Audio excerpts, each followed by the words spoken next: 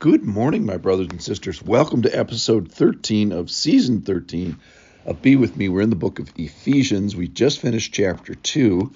And at the end of chapter 2, he says, we were talking about this dwelling place for God, where he's taking two men and making them one, the Jews and the Gentiles. He's talking dead people and making them alive together. And the conclusion of chapter 2 is, in him you also are being built together into a dwelling place for God. And what we're going to talk about today is something that used to be a mystery and is not a mystery anymore. And so I think we forget that it used to be a mystery, at least I do. So God's dwelling place is in people, which is a mystery all by itself. And it's also in a people gathered and built together as a structure in the house of God, in his church. And so we're going to continue into chapter 3 with kind of the same idea. And we get some specs on the structure that he has been created for himself and he has been talking about. Now, before I read the passage, let's talk about what a spiritual mystery. A spiritual mystery is something that we could not have figured out by ourselves without God's help. I got that from Newt Larson, stole it from him. So Paul says he's a steward of a special grace, and the grace is directed at the readers of his letter, the Ephesians and the greater church. And it's something that's made known to Paul and a few of the other apostles by revelation and by insight. So this is what he's talking about, the subject of a mystery, and he's going to flesh it out for us. So read with me in Ephesians chapter 3, verses 1 through 6. For this reason I, Paul, a prisoner for Christ Jesus, on behalf of you Gentiles, assuming that you have heard of the stewardship of God's grace that was given to me for you, how the mystery was made known to me by revelation, as I have written briefly.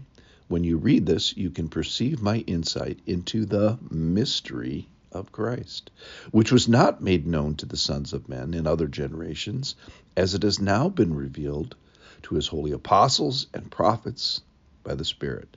This mystery is, here's going to tell you what the mystery is, that the Gentiles are fellow heirs, members of the same body, and partakers of the promise in Christ Jesus through the gospel.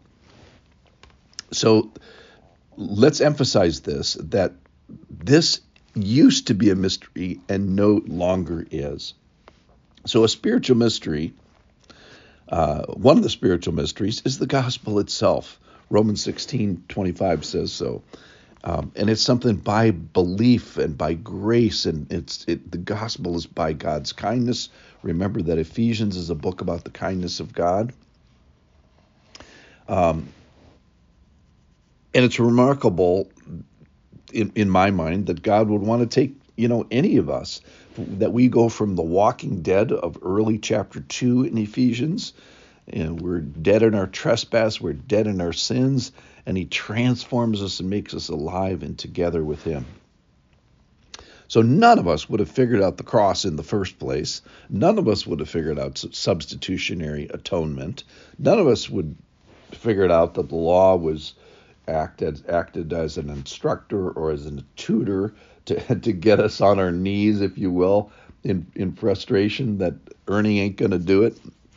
And the gospel isn't going to be as a result of works. And now we get a new aspect of the mystery. Now we take this for granted because we've known this mystery for 2,000 years. The mystery is this, that the Gentiles, all nations, the Jews and the non-Jews, men and women, everybody gets to be a part of the wall, of the building of God, of the new temple of God. And now this was hinted at a long time ago. It's been hinted at all the way through the Bible. Once you see it, so in the Old Testament, look for all nations. It'll highlight for you. It'll light up for you. Say, oh, God's talking about more than just Israel. And even when Jesus was around, the Samaritans, the Egyptians, the best example I can think of was in Luke chapter 4. Now, Luke chapter 4, it ends with This part ends with Jesus is in Nazareth, his own hometown, and they try to throw him off a cliff. And the reason why they try to throw him off a cliff is because Jesus mentioned two people, the widow of Zarephath and Naaman of Syria. Now, the problem with both these people is neither of them were Jewish. And he recalls a time way back when, in the time of Elisha the prophet, where God's favor was kind of selectively coming down to earth. And the two people he mentions are non-Jews. And so he's in Nazareth, a Jewish town in Israel, and they are offended that the two people that Jesus uses as an example to talk about God's grace were non-Jews. And it's so offensive.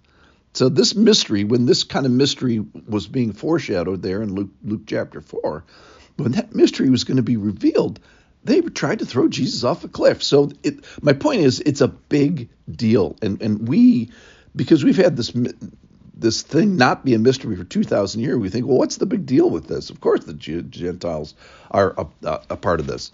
But our passage today says, wait a minute, this was not made known to other generations and now is made known to us.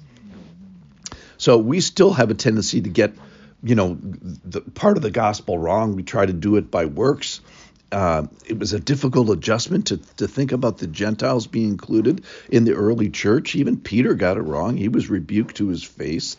And it took a while to get our heads and our arms and our spiritual heads around this. They've had 25 years since Jesus was crucified to sort of figure this out and work this out.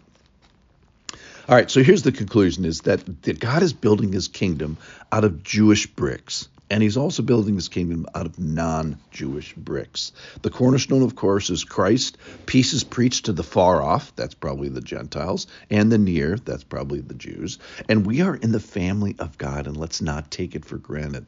Let's be appreciative of it. I'm thrilled to be in relationship with God, first of all, and then relationship with other parts of the church, which includes now Jews and Gentiles, and we all get to be part of his family. Something that used to be a mystery is not a mystery anymore. Thank you for listening.